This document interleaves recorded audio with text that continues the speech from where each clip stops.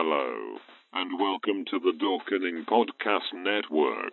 Press pound to hear the available shows. That Strange Show, Throwdown Thursday, Loose Cannon with Jar Jar Jeremy, Three Guys That Horror, the new and improved Super Retro Throwback Reviews, the Audio Files 2.0. This is probably one of Dwayne's worst films. Yeah, he's allowed to have a tooth fairy every now and then, sure. Yeah, this is a tooth fairy and then some, because it does not show the monsters tearing up buildings until the last 20 minutes of the movie. That's what the game is. It's fucking monsters tearing up a fucking city. Secret Underground Hideout. Cinema with Harrison Smith. Dorks the Podcast. The Dorkening. Black and White Fright. The Wicked Horror Show. Subscribe to all these awesome shows anywhere podcasts can be found. For more information, check out thedorkening.com. No coffin could ever hold him.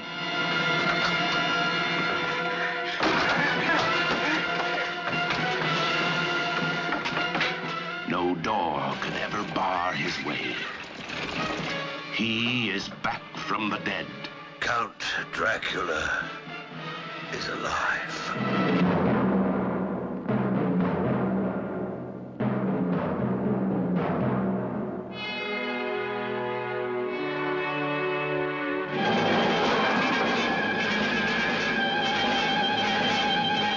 Dracula has risen from the grave. Dracula, the most fearsome name in any language. The most feared being ever to haunt the living.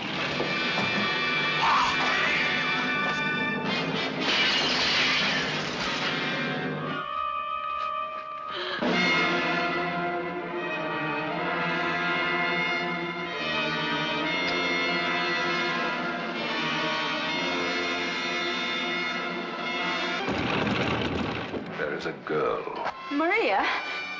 Bring her to me. During the hours of darkness, she must never be left alone. Bring her to me!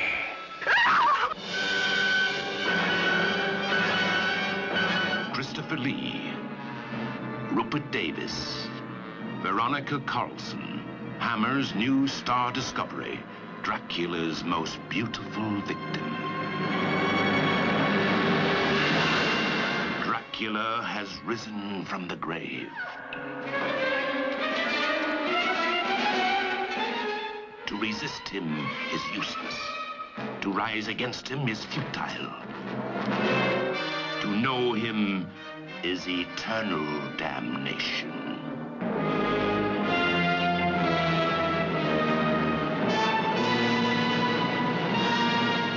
Dracula has risen from the grave.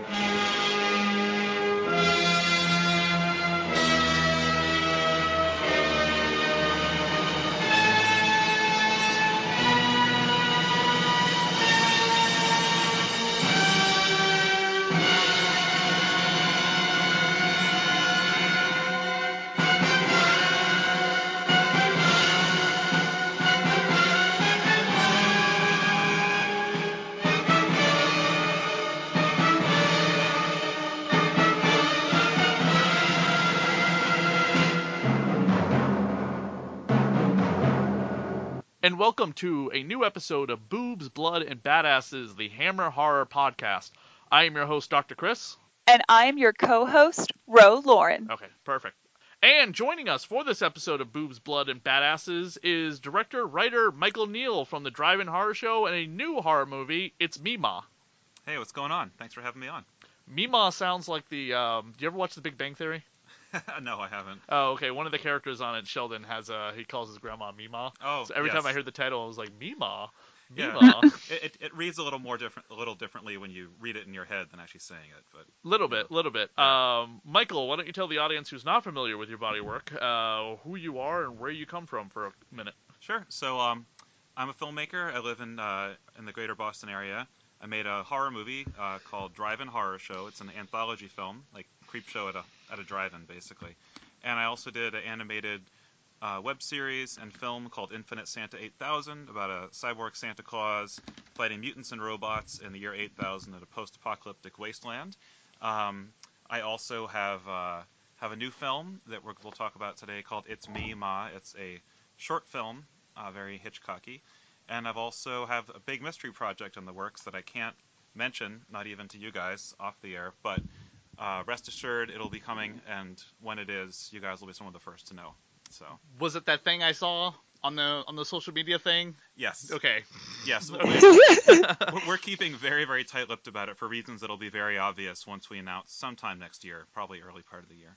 And I myself actually have a project that's coming out this week, I believe. If you are checking your post office boxes, your mailboxes, however you get your mail, in case you're getting the actual physical copy, In Search of Darkness, the horror 80s documentary came out last week to all the digital reward people on Kickstarter, and now the disc, DVD or Blu-ray is coming out to any and everybody, I believe, this week. Mm-hmm. Awesome. It is a comprehensive, in-depth, 4-hour-long documentary about the 10 years of the 1980s horror movies, and we go through the 80s 1 year at a time. That's amazing. Thank you. And I am a contributor of the documentary and horror expert, I think, was my IMDb title. Awesome. Oh, that's awesome. Congrats, man. That's great. Thank you. It's actually the biggest crowdfunding project I've ever worked on. No kidding. Yeah, I got funded in Cool. about 48 hours. That's amazing. Yeah, I know one of the producers on that. That's good people working on that movie. And coming out in about another week or two is the other film that I didn't work on, but is coming out, In Search of the Last Action Hero. And then on Kickstarter in about 2 weeks is In Search of Imagination, the sci-fi 80s documentary. Wow. Oh, sweet. Yes, That's I was only amazing. involved in the horror one, but I kickstarted one, and I'm going to be definitely kickstarting the other one. That's pretty sweet. But we're going to take a time travel back to 1968. And what happened in 1968 that we mentioned historically? Was there anything? It was the year before Woodstock. Yes, it was Woodstock. When did we go to the moon in the 60s? Oh, was that 69 or 67? I think it was 69. Wait, when was Night of the Living Dead? That was 68, That right? was 69. 69, damn it. Yeah. And I should know that. I just watched it, and Ah. I'm a horror guy, so I lost my cred, I guess. But so since we're not a history documentary, we're going to talk about the Hammer movie Dracula Has Risen from the Grave. I have actually other titles for this movie that we'll get to eventually. But Ro has a plot synopsis for us.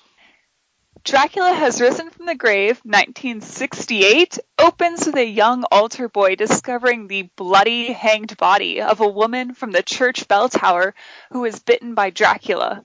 The main events of this story take place a year later, in a direct sequel to Prince of Darkness, 1966, which we covered before. The story begins with Father Ernst Monsignor, played by Rupert Davies, and he travels to the town where Castle Dracula is. Upon discovering that the town no longer attends church, he quests to perform an exorcism on the Count's castle to prove there is nothing to fear. The local priest, played by Ewan Hooper, he traveled to the castle and accidentally bring Dracula, Christopher Lee, back to life during their ceremony when the priest spills blood on his resting place. Believing all is well, Ernst returns to the town of Kinnenberg. Meanwhile, Dracula awakes to find his castle barred with a large crucifix. Furious, he demands to know who has done this, and forces the town priest to do his bidding. Back in Kinnenberg, Ernst has returned home to his sister-in-law, Anna Marion Manthe, in her house to celebrate his young niece, Maria Veronica Carlson's birthday. Anna has prepared dinner, and Maria brings over her boyfriend and our hero for this evening, Paul, Barry Andrews. Paul is kicked out after admitting he is an atheist to her family. Paul returns to the tavern / pastry shop where he lives and works, and takes a couple of drinks with his coworker Xena, Barbara Ewing. After bringing drunk Paul up to his room for the night, Xena walks home but is stopped and bitten by Dracula deep in the woods. Not returning to home, she returns to the tavern instead, and Dracula demands that she bring him Maria to continue his revenge. Xena attempts but fails to bring Maria to Dracula. Angered by her failure, she is killed. Dracula later breaks into Maria's bedroom, bites her, and captures her, bringing her back to Castle Dracula. Ernst is killed attempting to save her, so the priest and Paul leave for Castle Dracula to rescue her and stop him. Maria removes the crucifix from the castle doors, and it falls to the ground. After Paul and Dracula fight, Dracula falls and is impaled on the cross. The priest performs a Latin prayer and dies, and Dracula turns into a pool of blood and ash with his cape wrapped around the crucifix. Michael, as our guest for the show, what was your first exposure to the Hammer horror movies before we get into the film itself? Sure, I saw them when I was a kid, kind of in the transition between watching the Universal classics when I was pretty little, and more of the harder R stuff in the 80s. I don't remember a lot of them. I mean, bits and pieces, but I remember the tone more. I mean, I could kind of tell they were cheesy, even though I didn't know what cheesy meant. But then at the same time, there would be moments where it was just like, oh my god, like just really, creepy, intense kind of thing. So, I remember more the feel of them, the look and feel, than specific films aside from, various bits of Dracula and all that sort of thing. So, yeah, it's got a nice nostalgia for me. It's a bit of more of a fuzzy memory, in certain ways than other things I've watched, but a fondness for sure. I associate them pretty closely with the Universal films because they look kind of similar. The lighting is not entirely realistic. It's a little more kind of studio-y. So I guess seeing it now, that's a good way to describe it. At the time, I don't think I could have described that in words, but that's kind of how it felt to me. Did you see these first or the Universal movies? Universal first.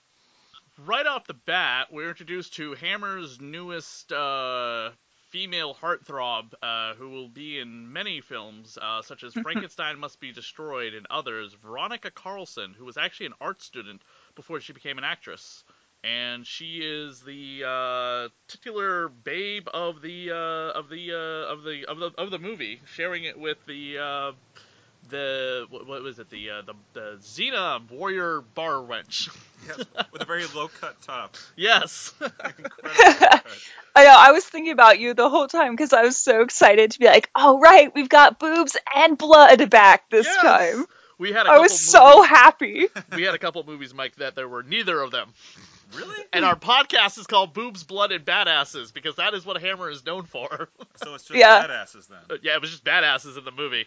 It was a lot of, like, button up to the top or whatever with some Wonder Bras on. Right. Oh, yeah. But this one, right off the bat, I mean, like, the girl in the bell tower, she was covered in blood and had her boobs out. It was great. Okay, so big continuity question. Who the hell was that? Because she's not in the last movie that we watched. Yeah. She's just a random girl, I guess. I don't know. I mean, Mike, you've seen Dracula, Prince of Darkness. When did Dracula string some girl upside down in a bell tower in a church? How did he get into the church to begin with? Right. Yeah, exactly. Yeah, that was my first big question, although I kind of looked past it because it was such a great intro scene with the blood dripping down the rope. But I don't remember that in the previous movie, and it definitely raised some questions off the bat of like, oh, can Dracula go in churches now? Does Christianity not affect him anymore? And actually kind of set the tone for a lot of questions in the rest of the movie, which I enjoyed, but had various things pop up like that as it went along. Yeah, they kind of had some new rules, or at least one new rule. Our upside down babe is played by a woman named Carrie Baker, and according to IMDb, this is the only credit to her name. Really? Yeah, she's Bell Tower Girl. Or First Victim. In other places I've seen Bell Tower Girl. Because, I mean, she fits the Hammer mold pretty well, right? Like, busty, oh, yeah. Beautiful, like, bloody. Yeah, also, between the three of us, Ro, how would you keep your upper torso confined to that dress upside down? I just don't see it being possible. Oh, no, I don't either. That dress is plus that material is so thin. I was just like, damn, girl. There's is no way. I didn't get it. I mean, if you imagine, No. like, if it'd be different if she was buttoned up to her neck, but Right. she's not. You know what I Right. mean? No, it was like clearly some kind of like silky nightgown thing. But I mean, those first 5 minutes, I was already hooked. I was so ready for this movie. Oh yeah, me too. what do you think of the portrayal of, I think he's just known as Alter Boy. He's played by Norman Bacon, but he is the mentally challenged character in the movie. What did you think of the portrayal of the mentally handicapped, probably the more politically correct term? Well, at first I was a little confused because I thought when he first discovers her, he seemed like, he seemed not mentally handicapped. He seemed neurotypical. That's the word. But then afterwards, I thought he was just like traumatized into being like a mute, but I guess not. It was a little weird. Also, the blood in the movie once again looks like paint.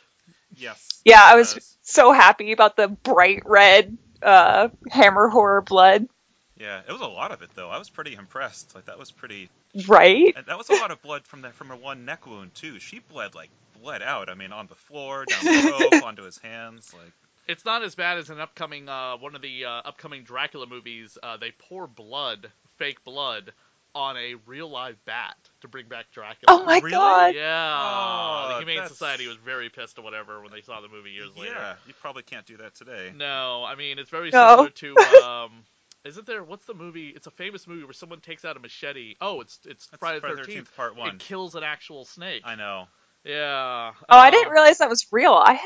Oh my god. Yeah, and of course Cannibal So Holocaust sad. has the famous scene with the sea turtle being ripped off. But this is a whole other movie we'll get to. Yeah. Okay, so a year passes, hence why we get rain, snow, and, the change of the seasons. And nobody attends church anymore, because the church has been cursed by Dracula's presence. And then the Monsignor shows up. Yeah. I'm not Catholic. Are you Catholic, Mike? No, I was raised with nothing, pretty much. Protestant or Jewish were my choices, and I chose neither. So I'm not I'm not very familiar with what the Monsignor's role is, but he's played by Rupert Davis, who has been in War and Peace, Mark Personal, King Arthur the Young World. His career kind of stopped in 1982, but he had been acting since the 1940s, and various British broadcasting television shows.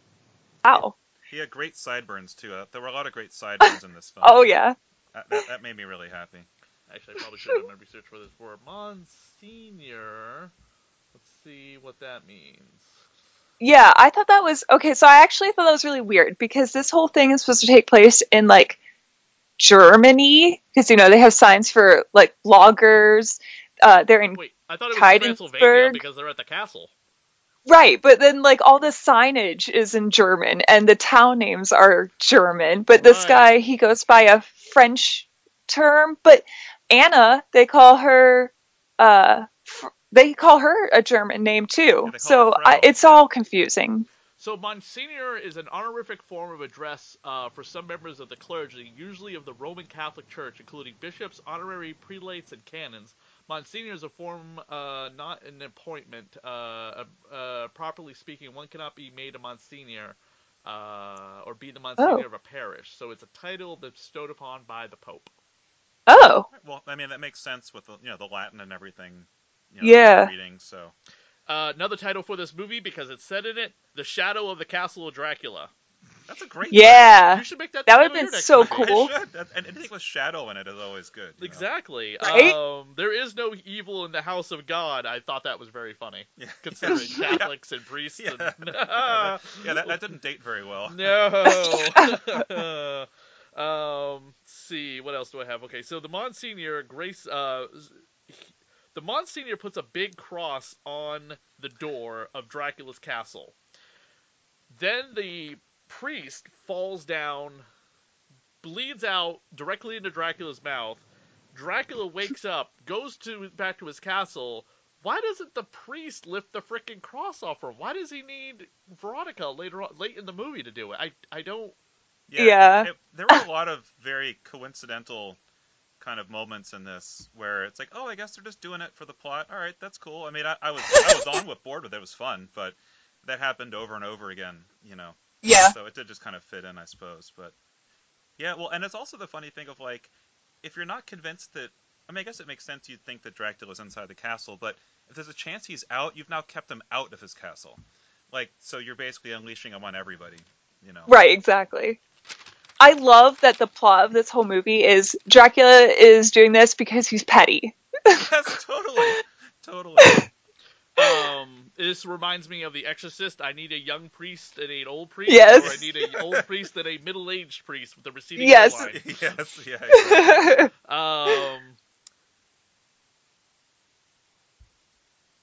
Also, my notes: your boozing led to Dracula being resurrected. Yes. Yes. Yeah, pretty much. This movie. I love how it's like perfectly over his lips too. Like he has like a little blood lipstick. It's beautiful. Oh, I know. In HD, you can see the pores into Christopher Lee's face or whatever. I saw that in one of the close-ups. Oh I was my god! Yeah. That's how much in HD this film got transferred on the. I have it on a miniature little Blu-ray box set called Horror Classics Volume 1. It's called Volume 1 on the side. They never made a Volume 2, but it also contains Taste the Blood of Dracula, Frankenstein Must Be Destroyed, and Hammer's Mummy. Oh, nice. Wow. No bonus material though. Bare bones. The DVD was bare bones, I believe, as well. I had nothing. You had nothing. What did you Yeah. watch it on, Mike? I watched it on Prime, but I think it was probably the same transfer as this because it was HD and pretty clear. The compression was pretty good. So the young girl shows up, Anna. She's living with her mother, and the Monsignor is her uncle. Anna is supposed to be 16. Wait, no, Maria. Her name, the blonde girl's Maria. Anna's her aunt. No, her mom. Oh, that is her mom. But if you count the candles on the cake, she's 16. No way. Yeah. Shit. I thought she was like a grown-up living with her parents or like her mom. I thought they were in college because they talk about school, but I assumed it was college. Two things Holy that don't make shit. any sense. She said she's in college. She's going to marry this guy Paul, who's clearly older than her. Yes. Oh yeah. And this movie definitely takes place after 1905 because the coffin below the pub says the death of a child, 1885 to 1905. Yeah, I wrote that down too. I was like, that's weird because I'm pretty sure Prince takes place in like 1897, and this is only supposed to be a year later. I don't think that's quite right. We got a dashing young hero played by Barry Andrews, who plays Paul, who, you know, if she's supposed to be 16, then he should be arrested for statutory rape. Yes. Yeah. He has nice hair, though. Hold on a second. And he's like patting his manly chest or whatever. He's like, oh, it's so hot baking goods all day. By the way, did you notice how hiked up his pants were past his belly button? Yes. Because they cannot show a belly button even in the 1960s yet. Is that what that was? Yeah. Oh. Yeah. I was just shocked to see like male like not having a shirt on for a little bit. I was like, oh my god, look at this, equal opportunity. We got boobs, now we got a shirtless man. In one of the upcoming Hammer movies, Twins of Evil, that's when they went really like crazy. That movie came out in the 70s, and that's when they went really crazy with the sex because that had the first on-screen portrayal of a woman's downstairs business. Holy shit, that's awesome. There's a scene where like one of the two twins is in bed and the cover is lifted off her and she's like naked completely, but she still has the sheet like covering her legs, but you can clearly see her pubic hair poking out above the sheet. Wow. Oh wow. Yeah. That's cool. 70s are a wild time. 70s were a wild time, yeah. Without a doubt, one of my favorite decades of movies. Hell yeah. So the his boss, the baker, the main baker, because he's a baker's assistant, says, "What do you hope to get out of books?" I don't know. Maybe a fucking education. right, something.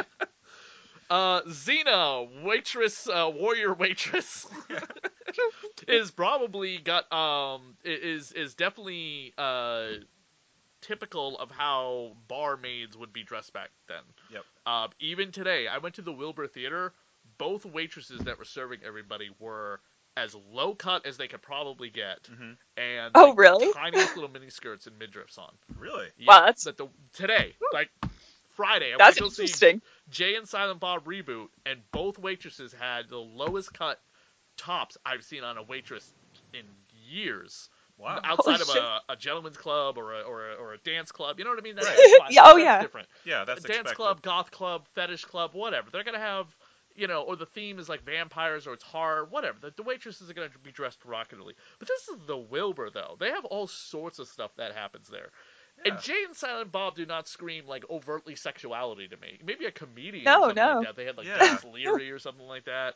But yeah, both waitresses. I went with Michael Ravenshadow from the Trick Oh, or I Treat saw Radio. the picture, you guys. Yeah. And both waitresses just fling, and then like midriff and like hiked up skirt with the black pantyhose. Huh.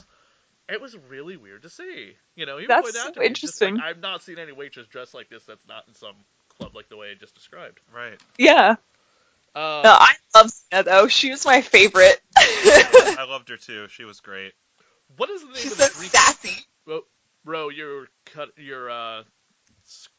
say that one more time.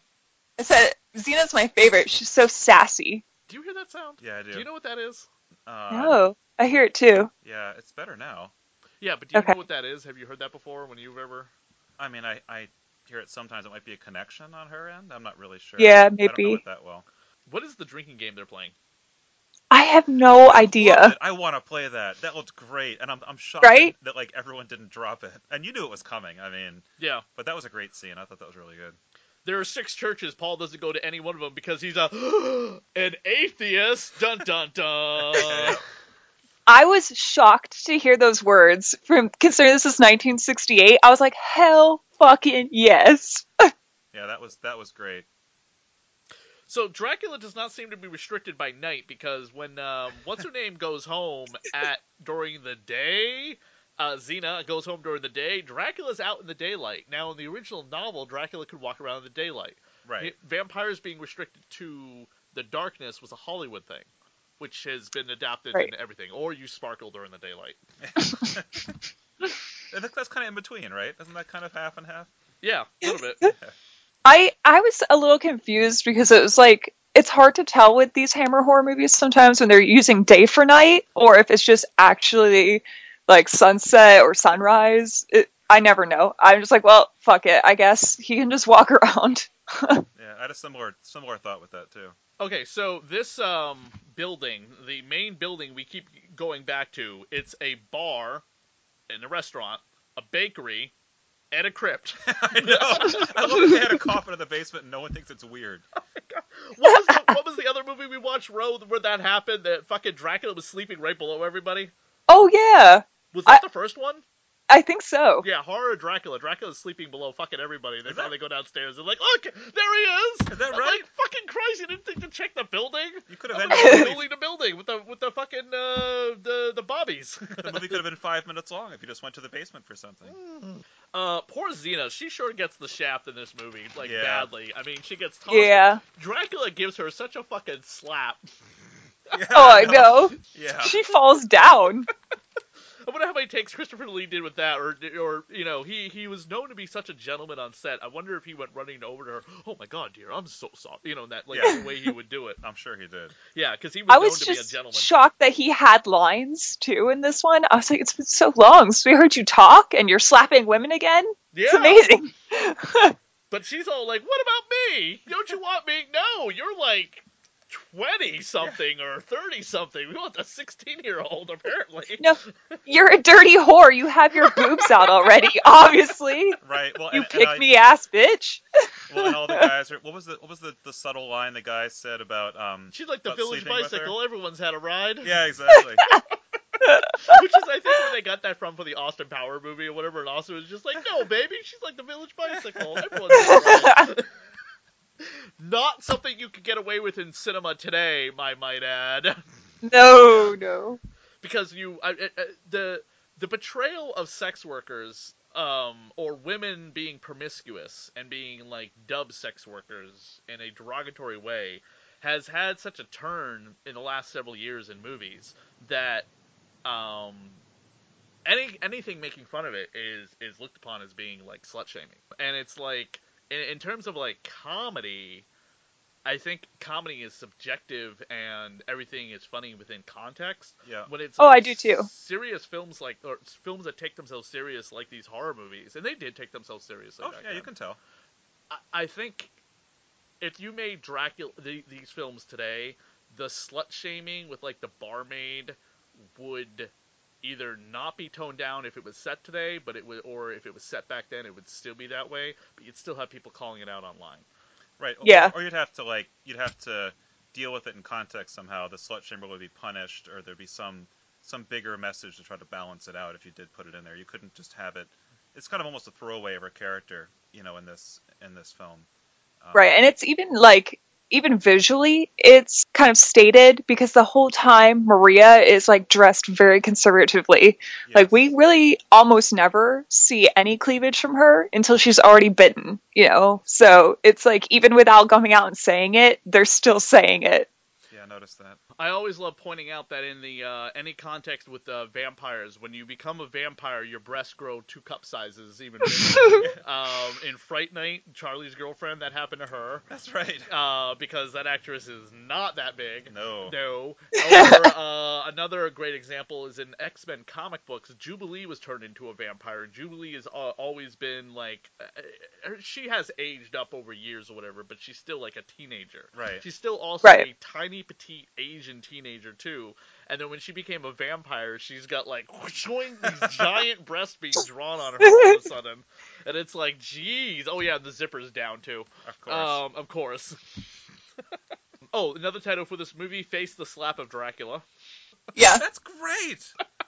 The slap of Dracula. I could never have in a million years have thought of that. I totally want to make a short little film now where Dracula like goes up to his victims and they mouth onto him. He's just slapping men and women around left and right before killing them or whatever. Right, and then you get the Lucy character that actually wants to be bitten and he just slaps her anyway and just keeps moving, Yeah. Or he gets the one who's just like, yeah, do it again. Yeah, that's right. Hit me again. And Dracula's just like, just moves away like slowly. How this one actually kind of harkens back, speaking of Lucy, this one actually does kind of harken back to Bram Stoker's, because we got the other priest, who's basically Renfield.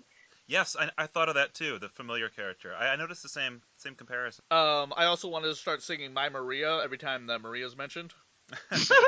Xena gets turned into a vampire, but then Dracula's like, get rid of the body. Why did you fucking turn her into a vampire then? What's the point of that? Although I gotta say, the way they got rid of her was spectacular. The fucking fireplace? Well, and it's great because they set it up earlier with all the bread, and I just thought it was this random thing. And yeah, he throws fire at Dracula later, but that fireplace is like, what, that big? It's gotta be like, what? And she's like 5 feet. Yeah. The priest had to like snap some limbs. Oh, and he throws the shoes in afterwards. That made that whole scene. He just chucks the shoe in. But my jaw actually dropped in that. Like I was so happy to see that.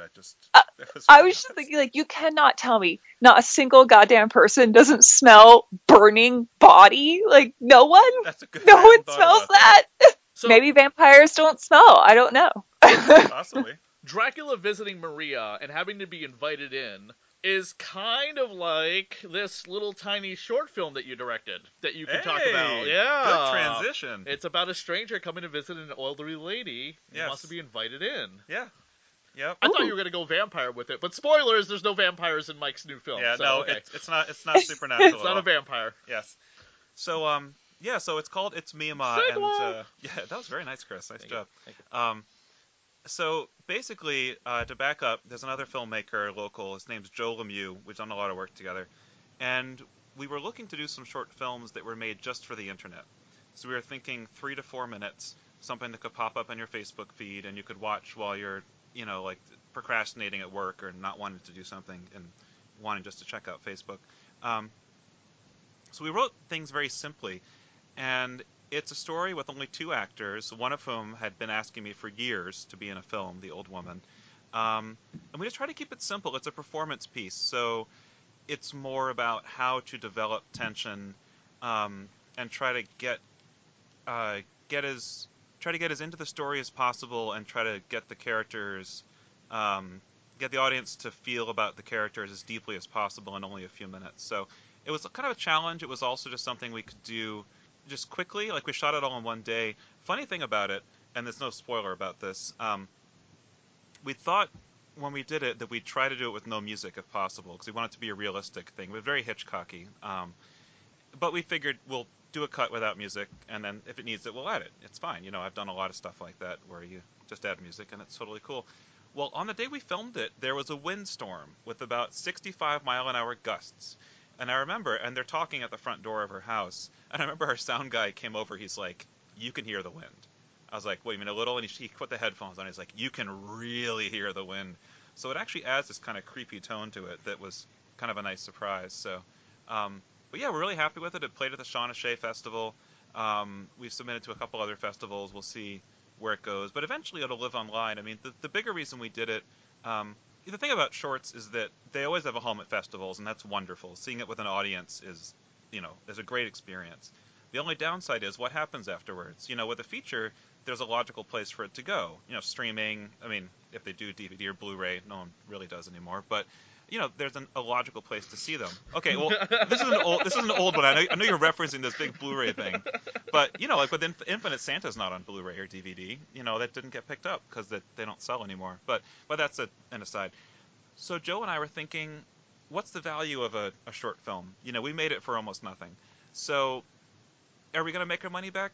Probably not. But if it's out there online on YouTube or Facebook or whatever, then people see it and it has value because it shows who we are as filmmakers, and it's a small thing they can digest, and it helps our visibility and career and all that stuff. So that's kind of where the whole idea came from. And so while we're working on bigger features, this is a way for us to keep productive, because like we have a bigger feature that is basically, if we get a check for it, it's kind of ready to go. But it would be a bigger deal, filmed in the Adirondacks in in September, and would have to be financed with an actual direction to get distributed, before we'd start. And we put a lot of work into it. I'm really happy with it. Fingers crossed we can get it done. But in the meantime, what do you do? We're not going to sit around and do nothing, So we just think of these little things that are pretty simple to do. So that's really where that came from. Cool. Yeah, it was excellent. Where can people check it out eventually?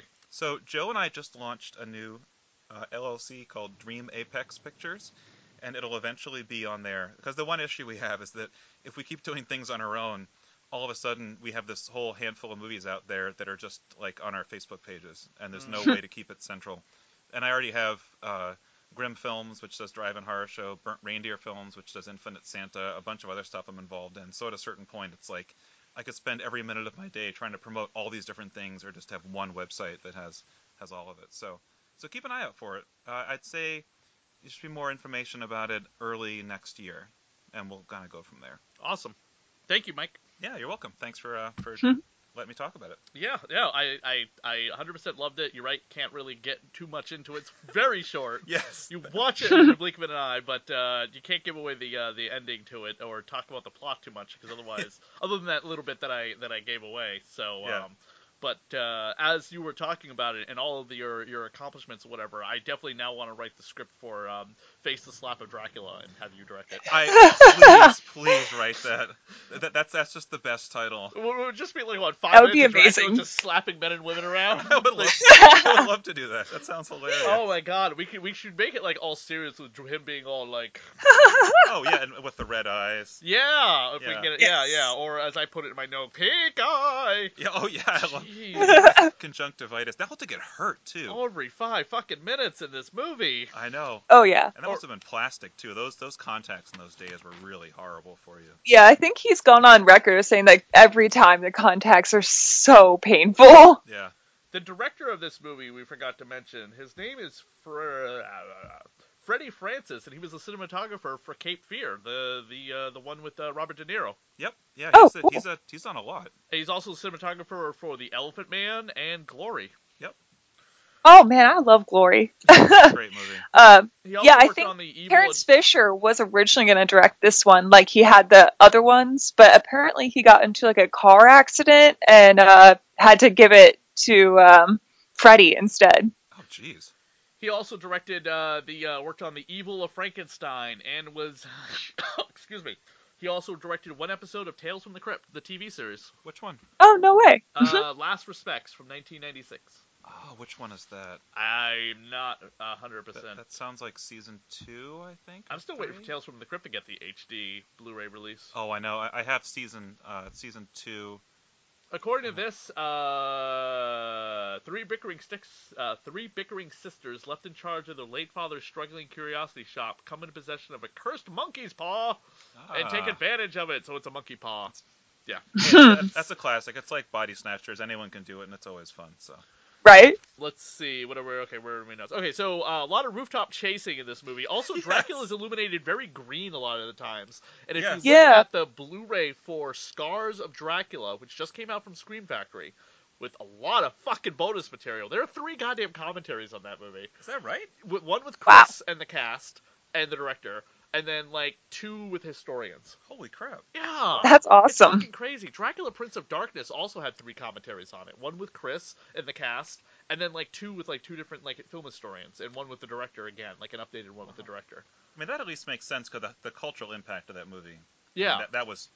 But yeah, wow. And just listening to it with Chris talking about the movie is fucking great. Oh, I'm sure. I mean? Yeah. I listen to him say anything. He's great, you know. Speaking of Chris's, there's one guy in particular I would love to have ever heard do a commentary for a movie, but we weren't in that digital age yet for him to do it. And he never did it for the Laserdiscs. Because I was just watching John Carpenter's Village of the Damned, and Christopher Reeve is in that. And a lot of people talk really highly about Christopher Reeve, but unfortunately, again, he passed away, and his accident was before like we started getting into like consumerism of products and DVDs. Right, yeah. That's right. So, and then, yeah, I mean, Blu-ray, as you mentioned or whatever, people aren't buying it anymore, and it's only in like a collector's market, so. Yeah, it's a niche thing. Yeah. I love it. I buy them. But I do, just, too, yeah. Yeah, so do I. I got that with a gift card, so it didn't cost me a dime. But you know what? For their 1,000th release, Criterion couldn't have done any worse than, like, the Showa era of Godzilla, so. Yeah, for sure. So I'm trying to figure out the geography. This town is below Transylvania, because Dracula kidnaps Veronica Carlson, goes back to his castle, and it seems like in these like amazing like wide angle shots with Paul on the horse, the village is below the other village where the pub is, where they're trying to like hold Paul from going to the castle because it will bring nothing but we won't bother him, he won't bother us. Right, exactly. Yeah, right. That's exactly what you should do. I'm quite sure that he's not going to come down for a midnight snack once in a while, you fucking idiots. Yeah, that always works. Jesus Talk to the American Christ. Werewolf in London guys. I could not believe that. Yes. Whatever. And they're like, lock him up for a couple days. What? Why? Because he wants to rescue his fiance? Yeah. Jeez. Yeah. And the only one brave enough to help him is the mentally challenged kid. It's that kind of movie, you know. At least they're consistent from start to finish. Right, definitely. At least the continuity is the same for the most part, because the way Dracula died in one movie is the way he comes back in the next one. Because he was in ice at the last movie, and they found him in ice in this movie. I'd forgotten that, and I saw it, and it took me a second to realize, like, what is he, you know, what happened, but that's cool. Also, how the fuck does Dracula get around after being staked through the goddamn heart? Isn't that how you kill a vampire? Yeah, they added the thing about how you're supposed to say a prayer, too. Oh, yeah, God. I was like, excuse me, this is not in the rules. Yeah. On the most recent episode of Supernatural, which is in its final season, Sam and Dean Winchester have to fight a vampire in it. And on Supernatural, the only way to kill a vampire is to cut their head off. Vampires can walk around daylight. None of the holy water shit works. The only way to kill a vampire is you have to cut a vampire's head off. Okay, that's canon. Like that, you know, that's shown up in movies before. Right. You cut the head off, stuff the mouth full of garlic, stake the heart or whatever, spread the ashes. Yeah. I mean, that's kind of how you do it. Because that's how, excuse me, that's what Mercy Brown's father had to do to her when the villagers, like, you know, opened up her tomb and she was, like, still kind of fresh and young and pretty. So they were like, cut her head off! Yeah, oh yeah. Which is our local American vampire in our backyard here in Massachusetts. Can we talk about that scene where Dracula gets his coffin by dumping out that one girl? Right. Oh, yeah, that was great. Oh my god. What the I was fuck? just, holy shit. Dracula is, first of all, Chris was like 7 feet tall, almost, right? Oh yeah, he was huge. Yeah. Okay, yeah, so he could like lift that coffin up, whatever. Oh no, he doesn't take any shit in this movie. He just does what he wants when he wants. He was like, if I have to come back for a third one of these, I'm gonna fuck some shit up. That's right. I'm gonna slap people and tell them to burn other people and. So again, now we get to Veronica is the only one who can remove the cross. In my notes with my own crappy handwriting, I can't even read it. The impaling scene of Dracula on the cross reminds me of I wrote drive-in FNZ. I don't know what that means. God, my notes. I was literally... Okay, let me tell you how I take my notes. I'm paying attention to the movie, and I'm just scribbling shit down. Like, I'm, like, not even paying attention to what I write. But I wrote down, this is the one note I can read, Paul Rubin's death scene in Buffy the Vampire Slayer, when he gets staked, he's like, ugh, ugh, ugh. It kicks the table or whatever, and then at the end of the credits or whatever, he's still, oh. Okay, I figured out what my note means. Fright Night Part 2, the doctor, the psychologist of Charlie Brewster is a vampire, and when his girlfriend Alex stakes him at the train yard or whatever, he's like, can you, if you had it pushed so hard, maybe, oh, wait, no, I got it. And he kills himself by, like, impaling himself on the rest of the stake through the body, because she only jabs it in his chest, and then he leans completely over to get the thing all the way through his body, because he can't pull it out, and he's gonna die. He's in nothing but pain. That's awesome. Yeah. And then, like, all the other Hammer movies. So the priest says the prayer, and he dies. Dracula dies. Paul and Veronica Carlson, Maria, live happily ever after, and we get the rolled credits again. Yeah. Yep. I was a little surprised that Paul didn't have to finally read the prayer, because that seemed like what his arc was. Yeah. You know, he's the atheist, so you figure, well, he's the one that's going to have to kill him. You know, because then his character changes, but he didn't really change at all. No, He was just kind of the same. he did the Catholic thing. I'm not Catholic. I don't know. At the very end, None he of us are did that Catholic. the Fantastic. prayer thing. I do. Oh wait, I forgot that in the notes. I forgot that in my notes or whatever. What does the priest ask them? What is the Monsignor ask Paul? Oh, does he say... You're not a Protestant, are you? Yeah, that's right. Oh yeah, That's that right. was so funny. I'm like, what the fuck is wrong with being a Protestant in 1905? Because Protestants and Catholics hate each other, I think. Yeah, because we're the rebel alliance to the evil fucking empire. Yeah, I thought that was... Yeah. That was so funny. I mean, Protestants are an offshoot of Catholic religion. Right. Because I think most... Yeah. I think most of the Christian religions are offshoots of Catholicism, because Catholicism is so rigid and you know, if you're a woman you got no power or whatever, priests have all the power, you can't do anything before marriage, and Protestants are like, yeah, no, we're fuck all that. Yeah, kind right. of attitude, because Protestants have Presbyterian ministers that are men and women or gay, and Catholics don't acknowledge gays still. Right. You know, having sex before marriage is a big sin. What if you don't want to get married? What if you just want to have a life partner? Yeah, right. Or just be a person. You know? Yeah. So, I thought that was hilarious or whatever. You're not a Protestant. Yeah, no.